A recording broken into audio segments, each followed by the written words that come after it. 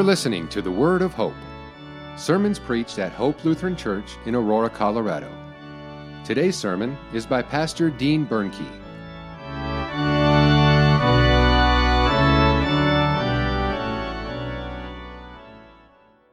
Grace, mercy, and peace from God our Father, our Lord, our Savior, Jesus Christ. Amen. The basis for our sermon, as I mentioned, is the epistle lesson appointed for Trinity 2 from Ephesians chapter 2. But now in Christ Jesus, you who were once far off have been brought near by the blood of Christ. For he himself is our peace, who has made us both one and has broken down in the flesh his dividing wall of hostility by abolishing the law of commandments and ordinances, that he might create in himself one new man in place of the two, so making peace, and might reconcile us both to God in one body through the cross, thereby killing the hostility.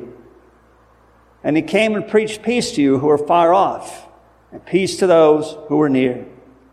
For through him we both have access through one Spirit to the Father. So then you are no longer strangers and aliens, but you are fellow citizens with the saints and members of the household of God, built on the foundation of the apostles and prophets, Christ Jesus himself being the cornerstone, in whom the whole structure, being joined together, grows into a holy temple in the Lord. In him you are also being built together into a dwelling place for God by the Spirit. You know, when you think about it, what a tremendous blessing it is to be able to gather together for worship, isn't it? You know, every Sunday, we can come together and we can rejoice in the forgiveness of sins through Jesus Christ.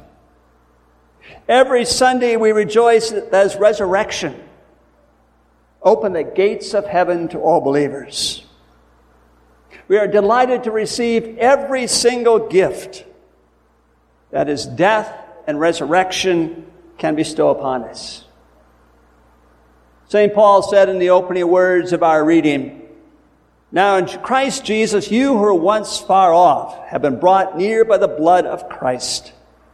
For he himself is our peace, who has made us both one and has broken down in his flesh the dividing wall of hostility."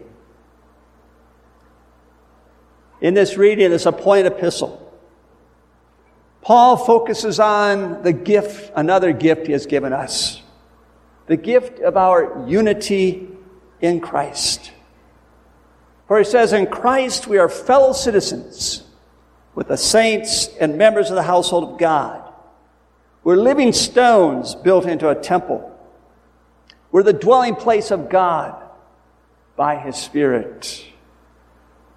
We are one people, one family, one temple in Christ. It's in Christ that the walls come tumbling down. Those walls that separate, that divide, walls that exclude and keep us away. If you go to the Old Testament, there was a great wall. There's a wall of separation between Israel and the other nations, between God's chosen people and all the other people, between the circumcised and the uncircumcised. The law of God set the Israelite nation apart, consecrated her, made her holy. The law said, do not touch, do not handle, do not go near, be separate. It set Israel apart from her Gentile neighbors with a wall of commandments the Gentiles do not have to keep. Dietary laws, Sabbath laws, feast days. If you were an Israelite, you were different. Set aside from birth for a holy purpose, to be the bearer of the promised seed to the nations of the world, to be the womb that bore the Messiah in the fullness of time, to hear the promise to Adam and to Abraham, that through the promised seed of woman, the offspring of Abraham, God would bless the nations. And so you were set apart. and thus from your mother's knee, you learned that you don't associate with those unclean ones, those goyim, the uncircumcised. You didn't eat at their tables. You didn't send your kids to play with them in their houses. You can recall from Acts chapter 10 that the Apostle Peter had to receive a threefold visionary kick from the Lord before he would go into the house of Cornelius the Gentile. And even then, he was uneasy about it, and almost apologetic as he entered the door. Or go to Acts 15, and there the inclusion of the Gentiles, the uncircumcised, as full members of the church caused such a ruckus in the early church that they had to have a meeting in Jerusalem to sort out the logistics. Or in Galatians 2, it tells us that some visitors from Jerusalem came to Antioch to see what was going on. And Peter visibly removed himself from the table of Gentile believers, thereby publicly had to be rebuked by Paul. Those old walls come down slowly, and they come down hard. It's sin that causes those walls to go up. It's our sin that separates us from God and sets us against one another. It's sin that divides. Sin wedges between us and God. That's the whole nature of sin at its heart. A wedge driven deep between us and God, leaving us alone and isolated and self-absorbed. And so it was for the sake of your sin and my sin that God put up his own wall. He formed his own gated community, so to speak, called Israel, a nothing nation of nomads from Egypt, a chosen people set apart for one purpose: to bring forth Christ at the right time. Jesus was a Jew by birth, circumcised on the 8th day of his life. He walked Israel's soil, but he also walked on Samaritan soil and Gentile dirt across the Jordan. And he didn't shake the dust from his feet, but he left his footprints there. He proclaimed the peace of God to those who were near, his fellow countrymen, who often rejected him. He preached the peace to those who were far off, the Gentiles, who often welcomed him. We read in the Gospels how Jesus reached out to that Samaritan woman at the well. He let the bread from Israel's table fall to Canaanite dogs. He touched the lives of a Roman soldier, a synagogue ruler, a tax collector. He sat at the table of a priest and a Bible scholar, along with tax agents and prostitutes. You see, Jesus embraced the excluded. He welcomed them into the kingdom of God. And he warned the included that their self-justification put them on the threshold of exclusion. It was the appearance of Jesus that brought the division of the Israelite and the Gentile, of circumcised and uncircumcised, to an end. The wall that had stood there for 1,400 years cracked at the sound of his preaching, and it tumbled to the ground as the earth shook in his death, when that curtain in the temple, dividing the holy from the unholy, was torn in two from top to bottom. Jesus said, "When I am lifted up from the earth, I will draw all to myself." In the death of Jesus, that wall that divides comes tumbling down, and the world is one in him. He has brought the far and near together by his blood. He's made peace by reconciling himself, the world, to his Father. He reconciles us to each other. It's His blood that brings peace. His wounds bring healing. His separation brings our union. In Christ, we are one. In our most profound sense of the word unity. We are one with Christ, and in Christ, one with another. We truly are brothers and sisters in Christ. So if that's true, and it is, the question may be, why are we still divided? Why are Jew and Christian divided? Why are even Christians divided amongst themselves?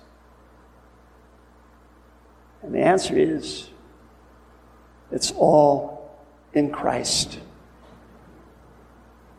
You see, the profound reality of our union with Christ, our unity with one another, is all in Christ.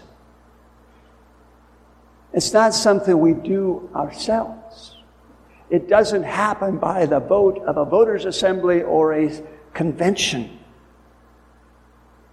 Were it left up to us, we'd be back in the business of wall building. We love our walls. We knock them down, and we build them back up. And so we throw up walls of opinion and division, politics, walls of jealousy and envy and anger, walls of prejudice and pride. We take the body of Christ and we tear it into a million pieces, each claiming to be the true one.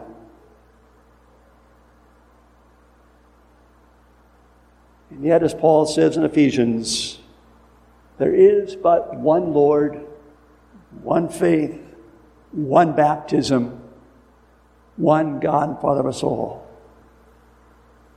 There is only one Savior, Jesus Christ. There's one Spirit to whom we have access through Christ. You and I are, as Paul said, citizens with the saints, members of the household of God. And we're built on the foundation of the prophets, apostles and prophets, Christ Jesus himself, the cornerstone. He's the one who sets everything straight and in order. He's the key that joins us together into one undivided people, a holy nation, a royal priesthood, a people belonging to God in Christ. In the Bible, the church is never spoken of in individual terms. Do you ever notice that? There's no, I am the church and you are the church. But only the inclusive we. We together with the saints that have gone before us. We together are one people. Regardless of our apparent differences. We're one family. We're one temple in the Holy Spirit. And that's what the church is called forth to show the world. Our unity in Christ Jesus. One baptism. One bread. One cup. One Savior. With one death and resurrection for the life of the world to come. Paul says at one time you were far off. And you were isolated. And you were walled off. You were excluded. But now he says, you've been brought near. You've been gathered. You've been included. How? By the blood of Christ. You see, you belong. Your baptism testifies. Christ's body and blood testify. Each of you belong to the people of God. You belong to the family of God. You belong to the body of Christ, the church, the dwelling place of God by the Spirit of God. When you think about it, you are privileged people. You're gifted. You're holy. You're one in Christ. Amen. And now may the peace of God, which surpasses all human understanding, guard your hearts and minds through faith in Christ Jesus. Amen.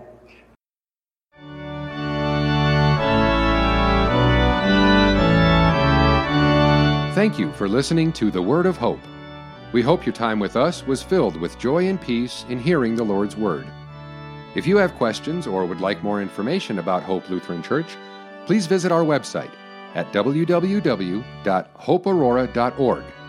Send an email to office@hopeaurora.org or call us at 303-364-7416. This has been The Word of Hope.